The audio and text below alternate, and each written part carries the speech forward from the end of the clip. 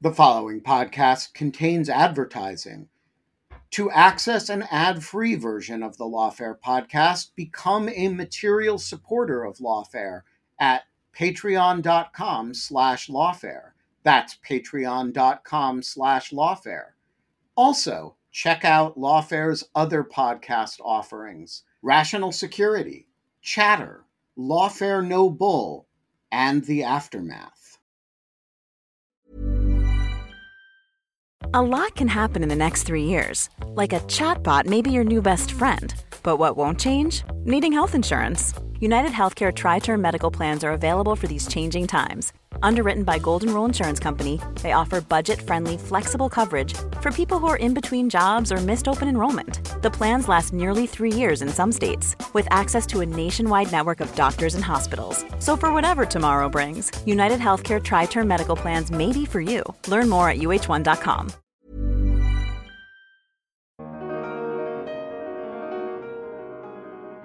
We're always going to be looking for new points of pressure to bring to bear on Russia. And our objectives are pretty straightforward. First of all, we want to deny Russia revenue that it can use for its war machine. And second, we want to deny Russia the goods that it uses to produce the war material that it's trying to lob into Ukraine. And those very simple objectives have been at the forefront of the policy over the last 2 years and really have been at the center of every action that we have taken. Now, there are nuances there because we're aware of Russia and its presence in the energy world, and we are trying to find ways in which we can take these actions without unduly destabilizing the global economy and perhaps undermining the broader objectives that are at play. I'm Scott R. Anderson, and this is the Lawfare podcast for February 29th, 2024. Over the past several decades, financial sanctions have become one of the most widely used tools in the U.S. foreign policy arsenal. And since Russia's invasion of Ukraine 2 years ago, the Biden administration has wielded them in a number of innovative ways. At the same time, some of these uses have also triggered concerns about U.S. overreach, something that could have consequences for both national security and the health of the U.S. economy.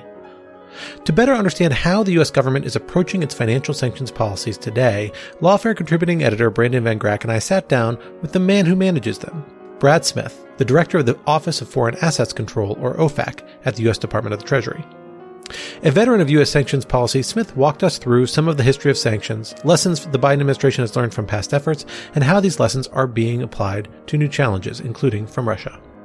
This is the latest entry in our special The Regulator series, co-sponsored with Morrison and Forrester, in which Brandon and I sit down with some of the senior officials working at the front lines of U.S. national security policy. It's the Lawfare podcast for February 29th, Sanctions Past, Present, and Future, with OFAC Director Brad Smith. Brad, to begin, I want to talk a little bit about your background because you've been dealing with OFAC. As far as I can tell, it's at least 3 administrations, maybe 4 from the Bush to Biden, dealing with sanctions in one way, shape, or form. Over a decade over at the Office of Foreign Assets Control, and then time before that at the Justice Department. And maybe as a baseline, just if you could talk about first, can you define sanctions for our audience? And then I think it'd be helpful just if you could walk through, really over the 4 administrations, like how sanctions have evolved as a national security tool. Sure. So I guess I would begin by just saying sanctions have always been part of U.S. foreign policy. If you were to go back to the founding and look at the Napoleonic Wars, you would see that President Adams and then Jefferson were considering sanctions authorities. So sanctions as a concept are not new. Now, I started to get exposed to them about 2006 in the second term of the George W. Bush administration, when I was an attorney advisor in the Office of Legal Counsel.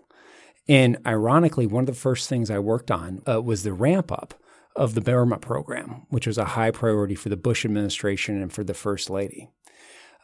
Over time, I would say what I have observed with respect to sanctions from a variety of different roles as a purely legal perspective at OLC, in more of a policy role in the Deputy Attorney General's office, and then also in a legal and policy role at the National Security Council for a couple years. And then my current role over the last 10 years in different positions at OFAC is that sanctions have always been a point of inflection and discussion in terms of national security crises that we might be facing. What has probably evolved and changed is when I started at OFAC or Treasury, it would be unusual to have more than 1 or 2 rollouts of a sanctions action a week. Over the last probably 8 years or so, we've picked up the tempo such that she might have regularly 2 a week throughout a week. And I think that's because we've seen over time that sanctions can be pretty effective with respect to individual targets and individual actors. And also they're a tool that's available to us when we want to take something short of kinetic action. And sanctions, broadly described, can fall into a lot of different buckets. It's a term that if you were to talk to a foreign government, they might be thinking about tariffs. They might be thinking about something our Commerce Department colleagues would impose. When I talk about sanctions from a Treasury perspective, I'm thinking about, broadly speaking, a toolkit that allows us to do a variety of things, but at the base level, essentially imposes 2 different prohibitions.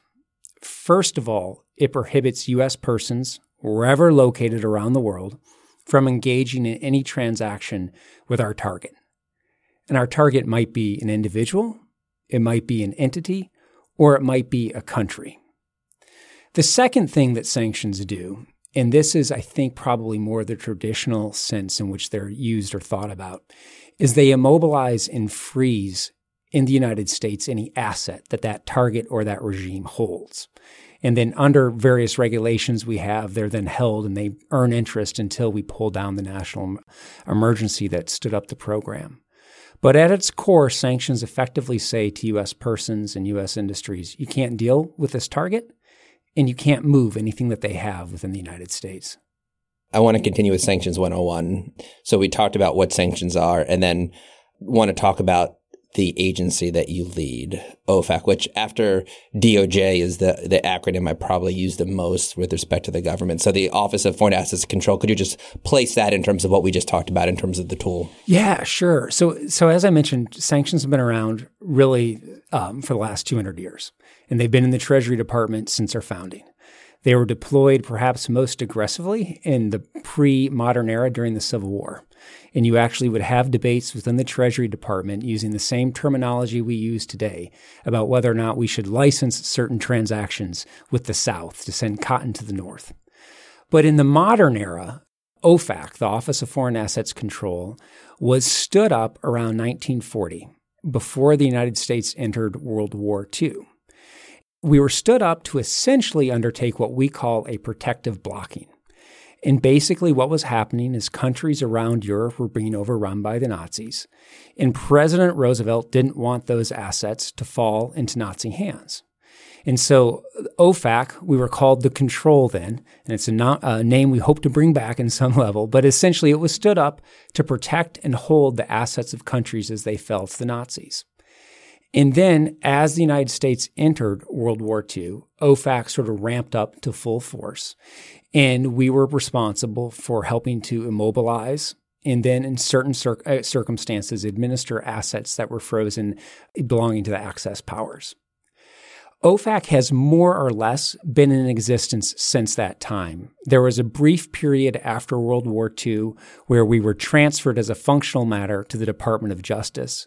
But then President Truman brought us back to full life with the Korean War in December of 1950 when Treasury sanctions were imposed. And we have actually been in existence in Treasury since that time and have actually been administering the North Korea sanctions program since President Truman put it back in place in 1950. Now, over time, as in foreign policy and national security threats have evolved, our mission has evolved. You can imagine that during the Cold War, there were certain programs we had in place that have gone away and evolved. And we have gone up and down depending on the threats that the country faced. We probably reached, and I'd have to check data and don't know if this is precisely accurate, but I think we reached our, at least in the modern sense, smallest size actually right before 9/11.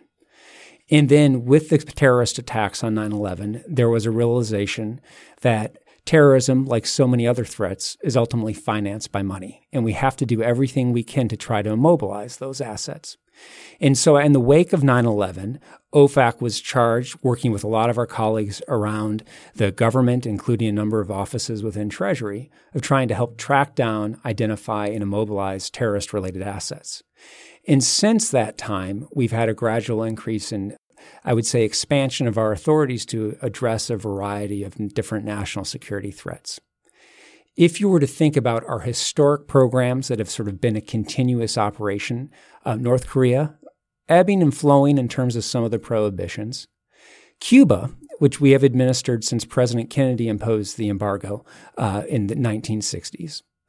And then it's evolved and changed quite a bit, but Iran has been a constant program, initially tied to the fall of the embassy, and then in the mid-1990s with President Clinton, an increased focus on terrorism. And those have been some of our constants, augmented, as I mentioned, after 9/11 and then an expansion to deal with terrorist-related threats.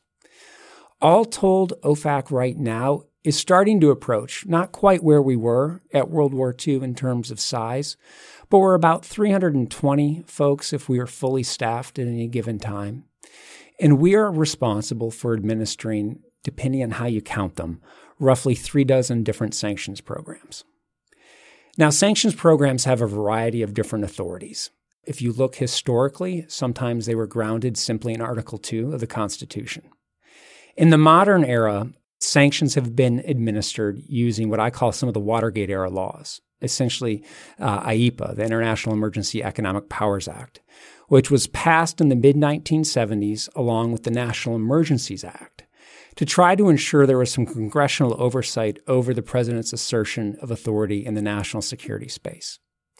And essentially what that means is the president has to make a finding and declare, we usually do it through an executive order, a national emergency that identifies a threat and then authorizes anyone in the executive branch, historically it's been Treasury or the State Department, to administer economic sanctions. And then on an annual basis, the president will renew that national emergency. There are certain statutes that also are in existence that underline some of our authorities. Congress over the years has augmented some of that IEPA authority, in some instances pushing us to take additional actions, in some instances trying to freeze in place some of our authorities. And I should caveat all this by saying Cuba is a special program that exists under sort of a grandfathered authority that actually came around from World War I, the Trading with the Enemy Act. And that authority, through a statute that was passed in 1996, is basically codified through both our regulations and then regulations that Congress has essentially made that have the force of law. But that's roughly speaking the legal infrastructure under which we operate. I love this. I think we should print this out as a pamphlet and hand it to every law student that wants to get into national security law. It's like those perfect pros. Go ahead, Scott. So we are going to spend a lot of our time here talking about Russia. The last 2 years have been a seminal era in the application of sanctions, used in different ways, interesting ways, scale, pace, all sorts of variables have really changed. But even before that moment 2 years ago where we faced this crisis of Russia's invasion of Ukraine, the Biden administration, your office, and work that probably preceded the Biden administration substantially had already taken a moment to think back about how we use sanctions, particularly financial sanctions of the sort that OFAC administers, and conducted a pretty interesting, a short but interesting, insightful strategic review that it released in 2021 that kind of laid out certain touchstones about how to approach sanctions policies, some of which reflected some learning over the prior, particularly 20 years of experience since 9/11 when we've seen this skyrocketing in the use of this tool.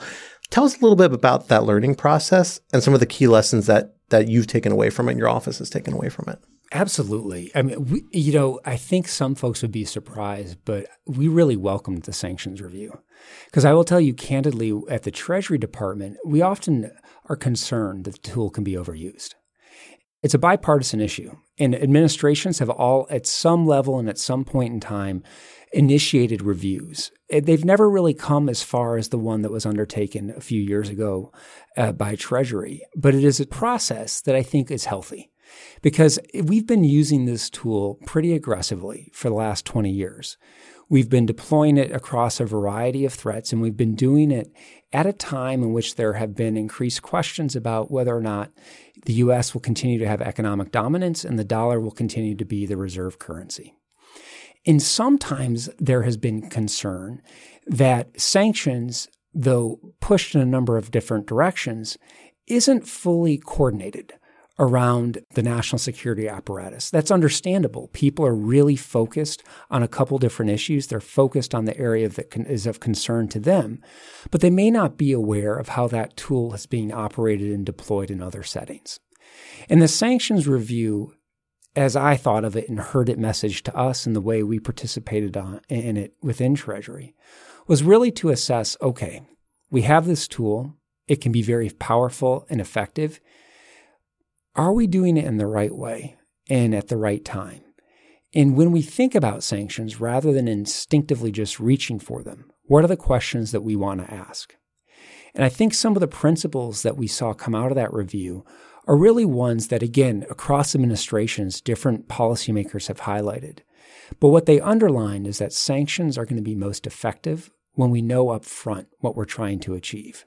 If you simply throw it at a problem without sort of asking what it will achieve and if it will help advance the policy goal, you might be disappointed or you might have unreasonable expectations. And so trying to frame up front in the policy apparatus the question of what our objective is was a real theme of that review. Another thing that I think actually we've seen in the CT space or in the North Korea space is that we recognize sanctions are going to be most effective when they're used multilaterally. And if we're going to deploy an authority or take an action, a fundamental question I think we always want to ask, but that was really stressed as part of this review, is do we have allies or partners who are going to support us either publicly or quietly? The third part of it in my mind that again is, I think, part of an objective that's always been a focus but has come more and more to the surface as the tool has expanded, is what do we need to do up front or after implementation to mitigate unintended consequences? Because we know that there are times where sanctions can be a very blunt instrument. We also know, because you deploy them often in a way in which you're trying to immobilize assets before they leave the U.S. system, that we may catch some things we don't want to, or we may chill certain activity that we actually want to encourage. So increasingly, part of that review underlined the need to make sure we're trying to think through consequences up front. And the other part of it that was really important, I think, internally for the workforce is also understanding, okay, what do we need to invest to make sure we're responding effectively to the demands that are being placed on the tool? And that can include such basic things as investing in IT infrastructure to make sure we're processing and gathering information that comes in effectively. That we have in place a workforce that is adjusting to the demands that are being placed upon us, but also developing expertise on certain areas and segments that are very, very important as we move into a new economy and a new world. And so those are some of the themes that I've seen. And it's the nice thing about the sanctions review and the principles is that there's something that can be applied in any policy discussion, but there are also things that can evolve as the tool evolves and as the threats evolve. And I think it's a process that certainly has been embraced within Treasury, and we hope more broadly. So this month marks the 2-year anniversary of Russia's invasion of Ukraine.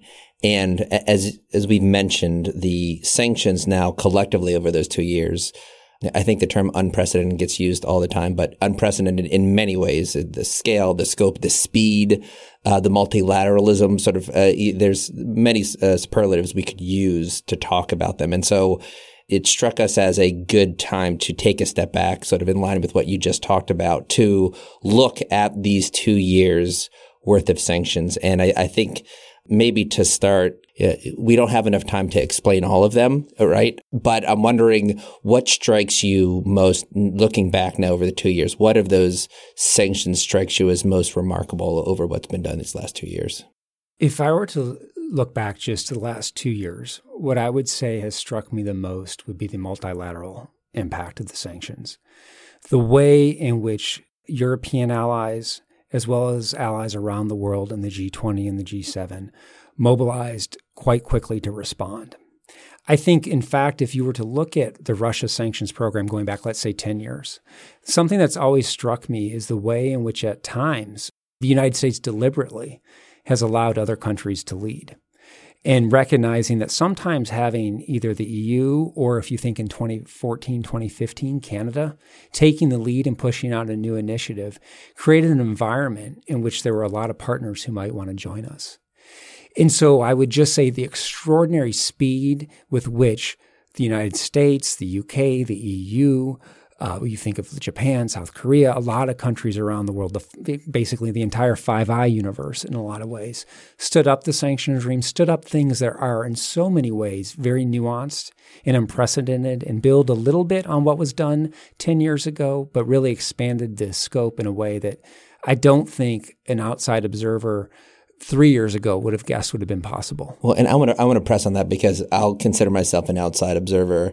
I was last in the government over 3 years ago, and I'm wondering the difference between your engagement with your foreign counterparts today than what it looked like 3 years ago before the invasion. Yeah, the thing, and I worry, I don't want anything I say to be misinterpreted on this and how I think a foreign country would view it. But I would say 10 years ago when Crimea was invaded, it seemed to catch everybody by surprise. 2 years ago, it wasn't a surprise that Russia was going to invade Ukraine. It had been messaged. European countries are coming on board. We had started preparing for it in the fall before the actual invasion unfolded. And so there was probably a longer ramp to build up. I think, too, the scale and breadth of Russia's invasion in the last 2 years sort of shocked the world out of complacency.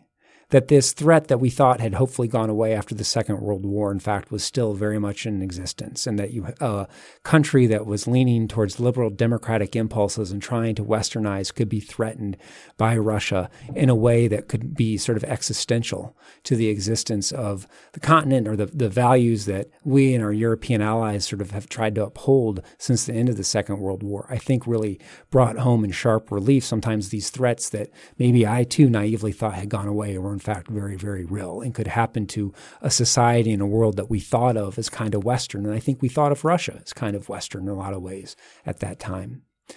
The other thing that I think struck me, and I still find it actually pretty moving, was the way in which the private sector moved. Because they also took a position, when you look at what we were rolling out in February and March of 2 years ago, the private sector went further than we did because they felt that, look, morally, even though it's against our business interests, we can't associate ourselves or our brand or our businesses or our people with this type of regime. And I think seeing that harmonization of government policy, but also simple moral impulse in the business community was what struck me as incredible. So I think we want to dig in deeper on some of these things. Before we do, though, I think it's worth acknowledging the news, because, of course, we've seen just in the last few days one of the more notable developments in the sanctions space of the last 2 years. More than 500 new individuals and entities designated around the 2-year anniversary, also around the death of Alexei Navalny in the last week or two. Tell us a bit about this latest wave of sanctions and how it fits into what is the strategy as it's continuing now 2 years after the initial implementation. Who's on this list? What are the entities being targeted? And kind of what's left? Like, what is the strategy moving forward? Is it simply about gap filling, or are there new points of pressure that we're trying to bring to bear on Russia? I would say, broadly speaking, we're always going to be looking for new points of pressure to bring to bear on Russia. And our objectives are pretty straightforward. First of all, we want to deny Russia revenue that it can use for its war machine. And second, we want to deny Russia the goods that it uses to produce the war material that it's trying to lob into Ukraine. And those very simple objectives have been at the forefront of the policy over the last 2 years and really have been at the center of every action that we have taken. Now, there are nuances there because we're aware of Russia and its presence in the energy world, and we are trying to find ways in which we can take these actions without unduly destabilizing the global economy and perhaps undermining the broader objectives that are at play. In the most recent round of actions, I think you saw a few different themes that really build on those broader points. First of all, you saw us targeting and identifying a number of companies in Russia that we believe are directly involved in producing war goods. And the reason, though, that's important is because it's very easy, once names and individuals are identified, for sophisticated actors in global markets to say, hey, I shouldn't be doing anything with this target. And so it makes compliance, we hope, a lot easier, but it also gives us a lot more leverage if someone continues to deal with those targets to then go after them down the road. The second thing we did is we looked and found third country actors who we believe were supplying Russia and the war machine by providing goods, things like, grease for equipment, ball bearings, technology that's used to manufacture goods, parts that with commerce we've identified as being at risk, even if maybe 2 years ago you wouldn't have ostensibly thought of them as being a war good. And we hit those third country actors as a way of signaling just because you're outside of Russia doesn't mean you aren't a participant in helping to facilitate or build that war machine. The third thing that we did is we continued to tighten the screws, and they've been really tightened if you think about what's happened over the last 2 years, but on Russia's financial system. We went after in this round basically the infrastructure that undergirds their payment system mirror.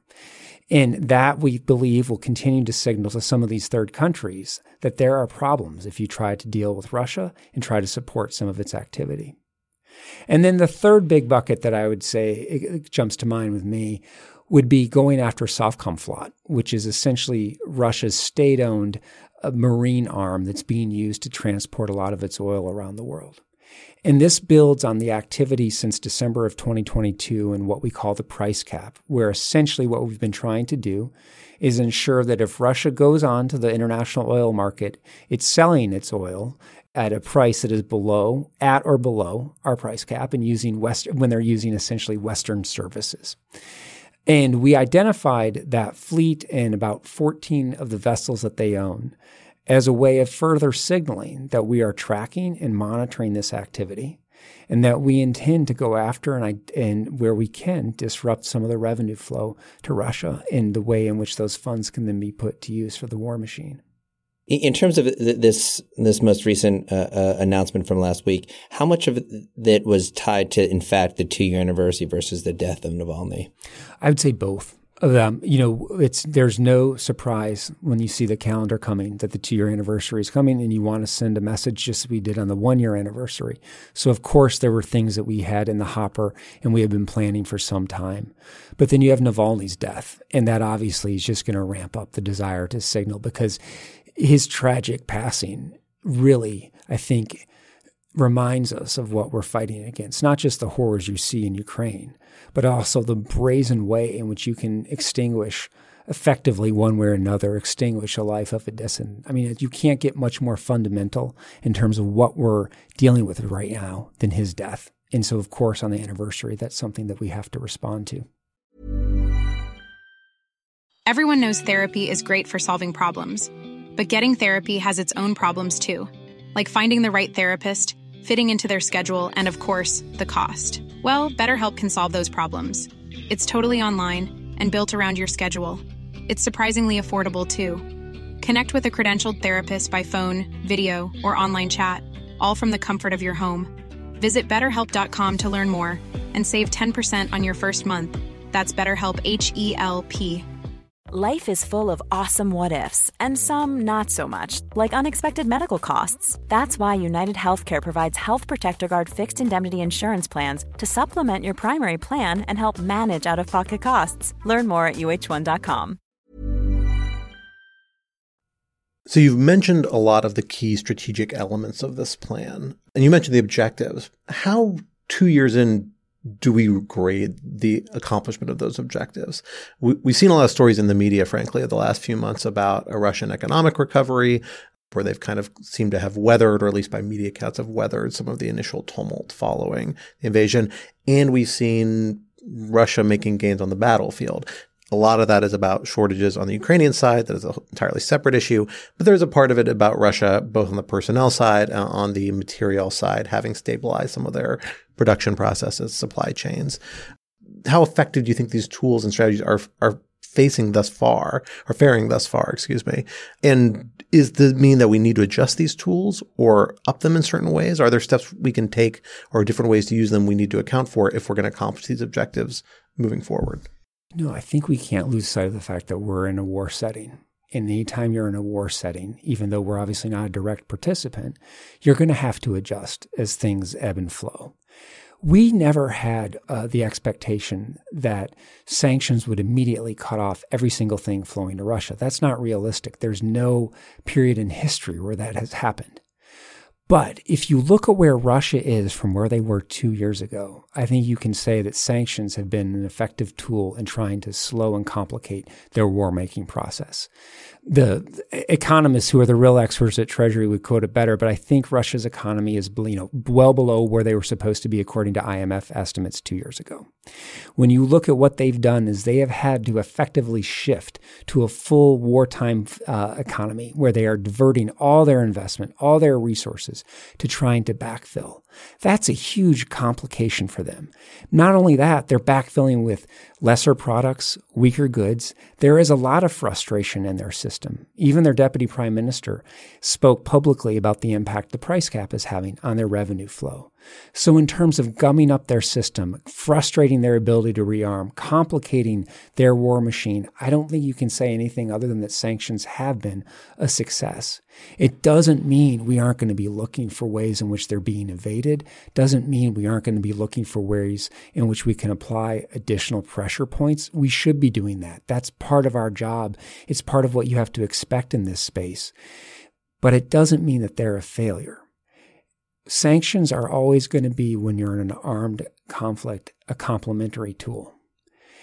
The heroes in this conflict are, of course, the people in Ukraine who have held out so brilliantly and so bravely for so long. But they obviously are going to have goods to continue that fight. And that's not something that we are necessarily going to be producing at OFAC, but we're going to do everything we can to help with their effort by making their lives easier, by complicating Russia's ability to wage war. And on that front, I think we're seeing by both Russia's admissions, but objective data, that there has been progress and there has been a success, and we should take pride in what we collectively in the Western world have been able to impose over the last couple of years. When in this discussion, you talk about some of the limits of sanctions, but I will say that for, I think, maybe every podcast we've had on the regulators, I always mention that I think sanctions are the tip of the national security spear. Depending on the guest, they don't always agree with that, but I still think that to be true. And so I say that because one of the things you mentioned is we talked about this historic rollout of sanctions that happened last week. I'm wondering, just to talk about what's in the hopper, so to speak. One of the things that's remarkable about these sanctions are secondary sanctions, which I'm a little intimidated to ask you to explain it to the audience, but I do think it's worth, because it strikes me as not just one of the features of sanctions targeting Russia, which makes it remarkable, but a potential tool that could be also redeployed and expanded going forward. And I'm wondering if we could just talk a little bit about the secondary sanctions and how they're being utilized right now. Sure. No, I'd be happy to. And I'll start with giving you sort of my baseline definition, because sometimes secondary sanctions is a term that's tossed around and people have different understandings and different meanings. That term actually was coined just about probably 12 years ago in the Iran context. And I'm going to credit Lisa Paliconi and OFAC, our current deputy director, who I think first used it.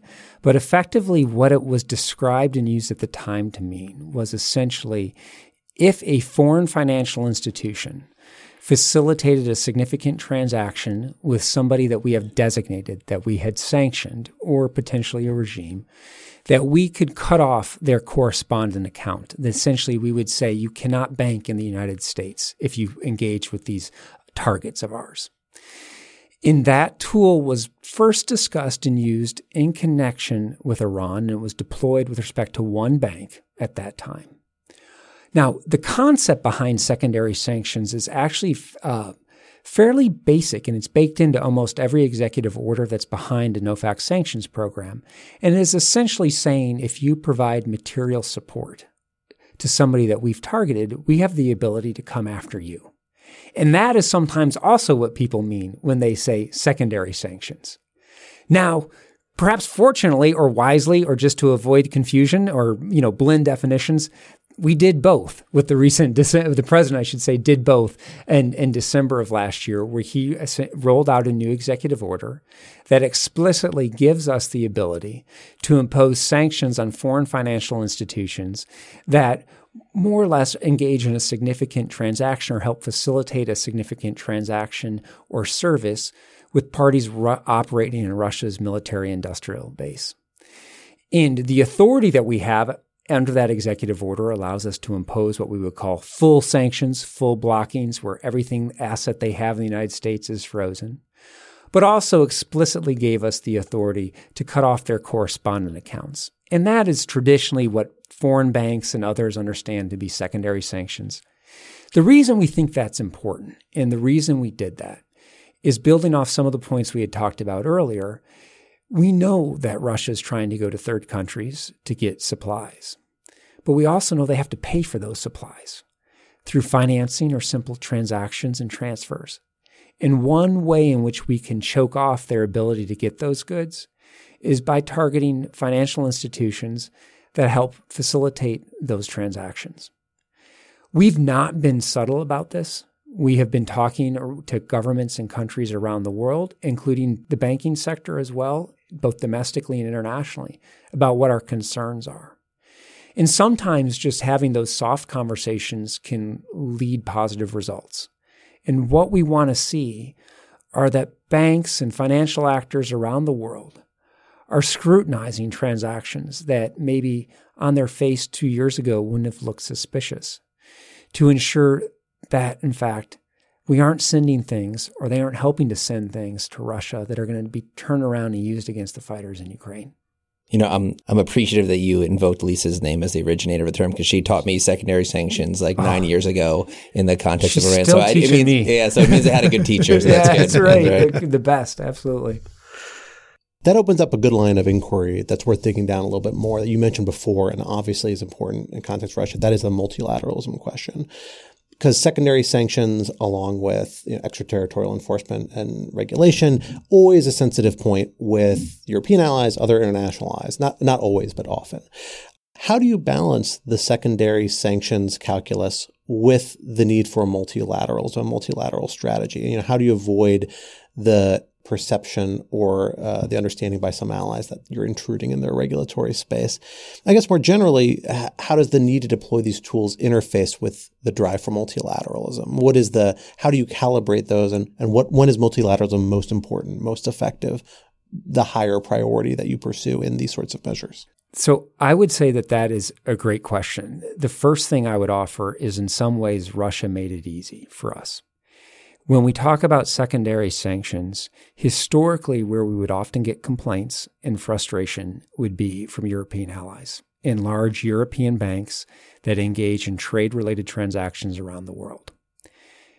With respect to Russia and the invasion of Ukraine, we have common cause. They may not have the exact same authorities that we do. They may have limits on what some might characterize as extraterritorial approaches. But overall, the objective of ensuring third countries aren't helping to rearm Russia is a common one. And so with respect to this newest authority, it's an area that hasn't caused as much friction as you might expect in other contexts, say Cuba, where it's pretty clear a lot of our allies don't agree with that sanctions regime, and there's sometimes conflict between our domestic laws. The way we try to address those issues, though, most directly is through communication. By engaging with governments in relevant financial sectors in advance, by trying to articulate as clearly as possible what we're trying to achieve, by reaching out to industry and explaining our concerns, so that when we take an action, if we have to take an action, no one is caught by surprise, and there can be a candid assessment of risk by all relevant actors. And I think we've been able to do that over the last few months with respect to the new secondary sanctions authorities we have on foreign financial institutions. And we've done that not just with Europe, but with countries and institutions around the world. And I think that's a real credit to some of the objectives that were outlined in the sanctions review, but also to the maturing way in which we approach sanctions questions, recognizing that sometimes being a little more transparent than maybe we were in the past can actually yield better results. So you mentioned in discussing the strategic review the difficulty of avoiding unwanted consequences or unintended consequences. In my mind, that often boils down to what a lot of people describe as de-risking or excess de-risking, this idea that people are going to overreact to sanctions. How has your office come to think about and approach that? Because Russia is an interesting case study. For folks who are really tracking this, it's a double-edged coin. One edge gets a lot more attention than the other. You see the designated entity, and then you have the more permissive licenses that come after and start authorizing things. And in Russia, we saw a really complex, evolving array of licenses with particularly when we're talking about sanctions on financial instruments. You saw long lead-in times, kind of slow escalations, sometimes even licenses that would adjust and be responding to perceptions among investors, financial institutions, concerns. And it struck me as a really interesting and difficult policy balance to strike, to say, how do you calibrate your communication? What have we learned about that excess de-risking? How big a priority is that for you all in this context and other contexts? And have you changed, has OFAC changed how it approaches sanctioning when you're dealing particularly with another major economic power like the Russia sanctions to account for the potentially negative effects of de-risking that might be more prominent than if you were designating a terrorist entity or a drug trafficker? Yeah, absolutely. I think hopefully anybody in government, and certainly all the people that I respect in government, we at OFAC have tried to evolve and learn from some of our past experiences. And if we didn't do that, we wouldn't be good stewards, which I think we all think we want to be anyway, are good stewards of this public trust. And what we've seen over time is because we do not usually take actions through a notice and comment period, we have to move based on information that we've gathered, sometimes through soft conversations with the private sector, sometimes through sophisticated economic analysis, sometimes through intel and law enforcement leads. And we have to make our best judgment about the impact we're going to have up front without always soliciting that feedback. And over time, we have seen sometimes and learned from experiences, you might take an action, and if you don't authorize a wind down, something which essentially says, hey, you can get out of business with this target, we're going to be flooded with requests. There's going to be panic in industry, and we're going to trap a lot of innocent folks who are trying to just do their best and support our overall policy.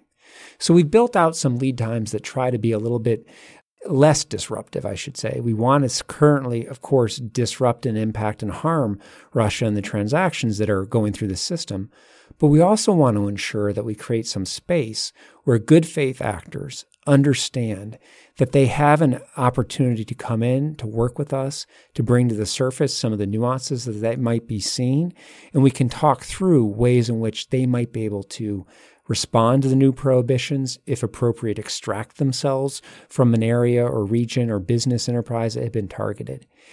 And so when we think about some of the longer wind downs you may see in the Russia program, it's really just trying to match what we would have been doing through a private licensing apparatus in the normal course of business without those public ones up front. And it's a design as a way to signal to industry, there's space here. Let's sort this since you're being blindsided by this action. At the same time, individuals and entities that are paying attention to our sanctions and our licenses are also going to understand that doesn't mean I can necessarily give away billions of dollars to Russia, or essentially, no, they aren't going to do that. And so it's a kind of a good faith comfort level that's evolved over time.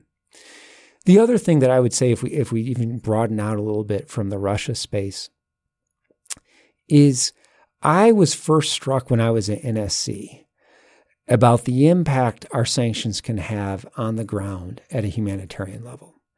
And this was coming up in probably the 2011-2012 timeframe, where you had challenges in Mali and other places around Africa. And there were really nuanced questions about how we could get aid in to those countries. And you had NGOs and sometimes UN relief organizations, sometimes individual actors within our own government, who were terrified that if we didn't send some upfront signals, they wouldn't provide the assistance that's needed to the people on the ground because they risk being subject to civil or criminal enforcement actions. Well, that's not a great policy. And very senior folks in the Obama administration who were at the forefront of our counterterrorism strategy, no one would describe as soft on CT issues, bluntly said, well, we have to remember we're trying to balance a lot of competing interests here. And so I think we've gotten better, as a lot of folks have around the sanctions space, with understanding that when you take actions, you also have to remember there are people on the ground who can be impacted, and harming them is sometimes the last thing we want to do. And so we need to balance a little bit of the prohibitions that we're putting in place with the impact that it may have to ensure we're actually achieving and advancing our objectives, and that the United States is being viewed as an ally as opposed to the enemy of the people we're trying to help. So we've talked about I've even made you get into secondary sanctions. So we've gotten to some of the tools themselves, but the tools are ultimately need enforcement in order for compliance to occur. So I want to shift to enforcement for a moment. This past year was sort of a banner year of sorts for OFAC and for sanctions enforcement. 17 enforcement actions, over $1.5 billion in penalties. You had and even before that, you've had the Department of Justice officials there sort of talk about sanctions in a way and as a priority on the criminal side as well. And so just want to sort of first give you the opportunity to talk about it. But was there anything about this year in particular that, again, struck you as particularly remarkable, both in terms of actions, but also in terms of trends? I would say anytime first when I'm talking about enforcement, I would look to you, Brandon, because you're so much of an expert in this space historically with everything from justice. And so I'll offer my thoughts, but recognize I'm speaking to people who are real authorities in it. I would say probably 10 to 15 years ago, when we talked about sanctions and enforcement, the big narrative at that time was OFAC and Treasury bringing actions against large European banks that had essentially what we'll say dollarized transactions through the U.S. Essentially, they were dealing with sanctioned parties abroad, but they would send the transaction through, by and large, New York City to convert or part of the one leg in the stop to have it move through the dollar. And that was a very novel and sort of revolutionary enforcement action. Before 2006, roughly, I'd say, mid-aughts, it wasn't even recognized by a lot of European banks that the United States would have jurisdiction over those transactions. And that was viewed as truly revolutionary. Now, when I arrived at OFAC, that we were sort of at the tail end of that. A lot of great people had done so much work. And when I think about sort of OFAC enforcement right now, and we enforce, but the Department of Justice may have enforcement actions. A lot of regulators are going to have enforcement actions. Depending on the institution, sometimes state regulators may have enforcement jurisdiction. And so I'm speaking very broadly here, but also from an OFAC perspective. Where I see things going right now are on two fronts. If 15 years ago, a lot of the sanctions bar discussion was on financial institutions, I think we're at a posture right now where increasingly there's a recognition of a need to focus on fintech. And Binance was a big action that we took. Candidly, we were one of many that were involved in the space with DOJ and our sister treasury agency, FinCEN, really at the forefront. And what those actions collectively, I think, are signaling, and Binance was a virtual currency exchange, was essentially saying, hey, industry, you don't think you're subject to U.S. regulations. There's even some, and I don't know if this is completely accurate, and I don't want to mischaracterize their position, but sometimes you'll hear from them they aren't sure they're subject to any jurisdiction. And our essential position is, no. If you're transacting through the United States, if you're involving U.S. persons or U.S. institutions, you do have a touch point in the U.S. We do have a jurisdictional hook. And if you're not building out compliance programs to ensure that you're complying with all of our authorities, whether they're sanctions or elsewhere, you can expect enforcement action. And over the last maybe 18 months to 2 years, I think you've seen more than a half dozen what I would call sort of fintech virtual currency related cases from OFAC. And I think that's just part of a growth in which industry is having to come to terms with the fact that, yeah, there's a jurisdictional hook in the United States. The other thing that I would say from an enforcement perspective that has always been there, but I think has been brought more and more to the surface in recent years, is that we will level large penalties against non-financial institutions that commit violations. British American Tobacco was one of our largest non-FI, if not, I think our largest non-FI penalty, and that was within the last year to 18 months. Involved really, in some ways, simple stuff. Tobacco, going to North Korea converting that, using it, for revenue to then, again, fund its machine. And getting that message out has been a big priority. And the other part of it is we have to reach out more and more to industry. And we've been doing that really across administration, but it's a real priority for us, going into sectors that may not be as familiar with OFAC as they are with other regulators and explaining to them the ways in which our prohibitions attach. One of the things that is so much fun and I think has been a positive note, if there can be anything positive over the invasion of Ukraine, is the way in which, as a broader interagency, cross-governmental component community, we've coordinated much better. We work with Commerce where we're syncing with them on a weekly basis. We have people over there. They have people over with us. And we're sort of tipping and leading each other into areas in which, hey, this looks like it's primarily probably you, Commerce, but there may be a services hook where we at OFAC have jurisdiction. And maybe you should talk to them or we should talk to them. And I think sort of that type of education is something that we're really prioritizing. But I'd say the final thing with respect to enforcement that we all try to stress and underline is that at the end of the day, for sanctions, we recognize that it's the private sector that's at the forefront. Some would say, OFAC Treasury is the tip of the spear when in the national security space. Some would say that. Some would say. As a practical matter, it's not. It's the compliance departments in industry. It's the law firms that assist them that are at the forefront and that are seeing transactions on a daily basis and having to make calls. And so engaging with those industries and those actors and explaining what the risks are and how you can comply and how you can screen in an effective way is probably our main objective. One more piece on that, maybe even that last point and even beyond fintech, which is one, I think, theme that we've seen from some recent enforcement actions from OFAC is the U.S. jurisdictional piece and sort of an emphasis on back-end support or sort of technological support in a way that industry sometimes or at the time may not have fully appreciated. I'm wondering if that's intentional in terms of OFAC or sort of addressing that point with respect to companies, global firms that may not fully appreciate their U.S. touch points on that end. I think it's a matter of education. I think it's something that has always been there. I think if you were to canvass our cases over the last 20 years, we could probably find a few examples in which that has been at the forefront of the action. But one of the things that we want industry to understand is if you're supporting a transaction that is going to be going to a targeted party or a targeted regime, you need to be really careful. Because if there isn't an exemption, if there isn't an exception in place, you may well be committing a violation. And under our authorities, there isn't a mens rea requirement. It's strict liability. We mitigate that because if you look at any given year, we close out more than 1,000 enforcement cases. Only a handful of those are public. Our guidelines, though, make very clear that if you recklessly or intentionally undertake an action or a transaction, or if you essentially ignore a lot of warning signs, the penalty could be quite severe. And so we really just want to encourage industry, and we know it's a cost center. We know it's a burden. We know it's not going to be driving up profits in the short term. But in our mind, if you're effectively looking at and ensuring that you're complying with sanctions, you're making an investment that will potentially avoid a penalty that could be in the billions of dollars.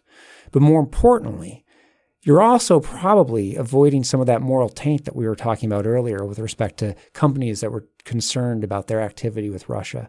And so I think that's sort of the message we're trying to stress to industry is just make sure you know other parties on the other side of your transactions, that you're doing reasonable due diligence. We don't expect you to know everything. No one can know everything. But make sure you're asking a lot of those questions up front, and you should be in good stead with us. So before we wrap, I want to take a step back a little bit and think about some of the bigger policy context in which we are applying sanctions that bears on this. And you've already hinted at this earlier in your remarks about this question, this problem of de-dollarization that hangs over a lot of our economic tools, but particularly the use of sanctions because it's such a prominent one. And it's something that has become particularly prominent in the last few years, driven in substantial part by the pretty unprecedented choice to freeze huge tranches of Russian central bank assets in particular, and now potentially moving to even seize those assets. That is a dramatic step. A lot of people were worried when it happened, saying, is this going to be the tipping point that tips us towards de-dollarization, where foreign governments will stop using the dollar as a reserve currency, stop tying themselves, holding their foreign assets here, tying themselves to U.S. economy in a number of other ways. I don't think we 100% know whether we've hit that tipping point or not yet. We won't probably for a decade or two for sure, but we don't see any imminent signs of it escalating in a dramatic way. But nonetheless, the risk is very real. And there's always this concern that the next big sanctions innovation, the next big economic statecraft measure is going to be the straw that breaks the camel's back. How do you all think about that on the implementer side? How do you craft tools or frame implementation of different sanctions measures in a way to mitigate those risks? And is there learning that's happened around that from this Russian experience in particular, given that it is the most aggressive use of these measures we've seen, that somehow so far at least it seems we've emerged as unscathed as it seems, as we can tell at this point, from that sort of risk? It's a really challenging question. And this is where I always wish I were a macroeconomist as opposed to a lawyer, right? Because it's so much of this is going to be in a space where I defer to others. But I'll tell you the way I think we approach it. Russia is unprecedented because of its size. Immobilizing or seizing central bank sovereign assets. Now, of course, we did that in World War II. We've done that if you think about the conflict in Iraq. We did that with Libya when Gaddafi was falling. And Libya was not a small transaction, but it was a little bit different because you had regime changes. And so those contexts, though they exist, aren't great analogies. And obviously, Iran's not a great analogy either, given sort of the way things have evolved over time. When we look at where we are with Russia, where we have immobilized the central bank assets, a fairly small percentage of those are in the United States. The overwhelming majority, by multiple factors, are in Europe. And I think that is where you will see a lot of risk in terms of if you're weighing who took the bigger step. There's incredible what the United States did, but it's also incredible what our European allies did. Some of those assets are going to be in dollars. Some of them are going to be in euros. But the question about what happens with respect to the dollar as a reserve currency is one in which there is a lot of debate and a lot of uncertainty. Sometimes the way I think about it is if you go back in time, sanctions are going to have the greatest impact where you have a reserve currency. When the United States in the Napoleonic Wars imposed sanctions, they just had cataclysmic impact on us and didn't do anything to Britain or France and the global powers at the time because our economy was so small and insignificant. As we moved in the 20th century, the dollar emerged as a reserve currency, starting to displace, though the pound is still a reserve currency too. Certainly, there is that risk. But I think the question we sometimes have to ask ourselves is that risk comes from power. And are you going to deploy that power where you see an essential existential, potentially, threat to the West? And whether we're there yet, I don't know in terms of what may happen with the reserve, but I think it's really challenging for policymakers to not use that authority where you have it. Now, it doesn't mean you just gingerly move forward. You have to be asking yourselves, what's the alternative? Where is it going to emerge? And I think we're right now, in my mind, what's so fascinating about the discussion and the debate is if you're not going to go to the euro, if you're not going to go to the dollar, if you're not going to go to the pound, what reserve currency you're going to go to. If you're not going to go to the yen, you can identify the highlights. Well, you don't want to go to a reserve currency that's held by a regime that doesn't recognize the liberal democratic values, the property interests that we in the West hold so dear, because that currency may be subject to a lot of fluctuation or change or instability. And I think that is something that, at least right now, we have in our favor, particularly when we talk about the Russia context, is you have a lot of Western economies that all have reserve currencies that are all taking, by and large, a very similar approach. We'll see what happens with time, and certainly some of regimes in countries that are less predisposed to support our policies have signaled a desire to find an alternative to a dollar. But at the end of the day, given the size and strength of our economies at this moment in time, we at least seem to have still a foothold in which even those regimes still want to have touch points and a presence in the West, because at the end of the day, it seems that our values and our laws ultimately preserve the value of those currencies. And so hopefully we'll be able to persevere and prevail on that front. But I know it's a fluid point that we'll all continue to watch. One follow-up, I think it's possible we've gone through an entire podcast dedicated to national security and foreign policy, have not said the country of China. And just wanted to spend maybe one final point there, which one theme that I think we see through the national security tools that the U.S. government has been and is deploying is a focus on China. And I use tools plural because whether it's export controls, foreign investment, recent executive orders. But when it comes to sanctions, we actually don't see China as prominent as many other countries. And I'm curious if you could talk about how you perceive the role of sanctions as it pertains to China. I think with respect to China, we've talked to the Chinese and across different administrations about our concern would be third country actors within China who might be engaged in activity, whether it be Iran, North Korea, not so much CT, but certainly Russia, that are contrary to our sanctions. And we can have very candid and direct dialogues. The counter-narcotics space has been an area over time, particularly with the uptick in fentanyl and the precursors, where we've publicly signaled we see bad actors, often in their private sector, that are engaged in activity that we're going to target and try to disrupt. I don't think we are in a position right now when we wouldn't want a message that there is some strong overall China sanctions program. There isn't, but that's true for a lot of regimes around the world. There was this question came up, I forget, in connection with some policy discussions, or maybe it was like an event, and there was a question of what percentage of your SDN list are Chinese targets? And if you look at it, there aren't a huge percentage. And that's not because we aren't looking, but because they aren't necessarily that different than a lot of other regimes where you have other targets that have come in from third countries, some of whom we think of as allies and in fact are allies, but you're going to have bad actors. And that's where I would think about where we are with China. I think our hope is always with any country, but particularly one where you can have discussions that we can identify our concerns and avoid a situation in which we deploy sanctions unnecessarily or before they're necessary.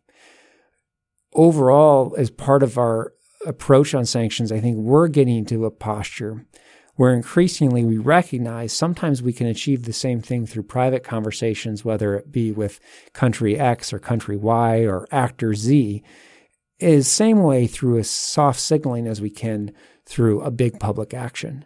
And that, to me, is just a reflection of being a little bit nuanced and mature in the space and recognizing that other actors understand the power of the tool if it's deployed, and there may be ways in which we can avoid that and achieve everybody's objectives. Well, we are out of time for today, but I'm sure we'll have opportunities to look into these issues a little bit further, hopefully with you, perhaps at a guest on some future occasion. But until then, Brad, thank you for joining us here today on the Lawfare Podcast. Oh, I'm so humbled to be included. You guys are great. I've followed the podcast and Lawfare for some time, and it's just an honor to be part of it. And thanks for bringing attention to our issues. The Lawfare Podcast is produced in cooperation with the Brookings Institution. Please be sure to rate and review us wherever you get your podcasts, and be sure to check out Lawfare's other podcasts, including Rational Security, a casual, lighthearted chat about national security news that I co-host each week with my colleagues Quinta Jurecic and Alan Rosenstein. In addition, be sure to visit us at lawfaremedia.org for extensive written coverage of national security law and policy issues, and consider becoming a material supporter of Lawfare to gain access to an ad-free version of this and other Lawfare podcasts, among other perks. For more information, visit us at lawfaremedia.org/support. This podcast was edited by Jen Patcha and produced by Kara Schillen of Goat Rodeo. Our music is performed by Sophia Yan. As always, thank you for listening.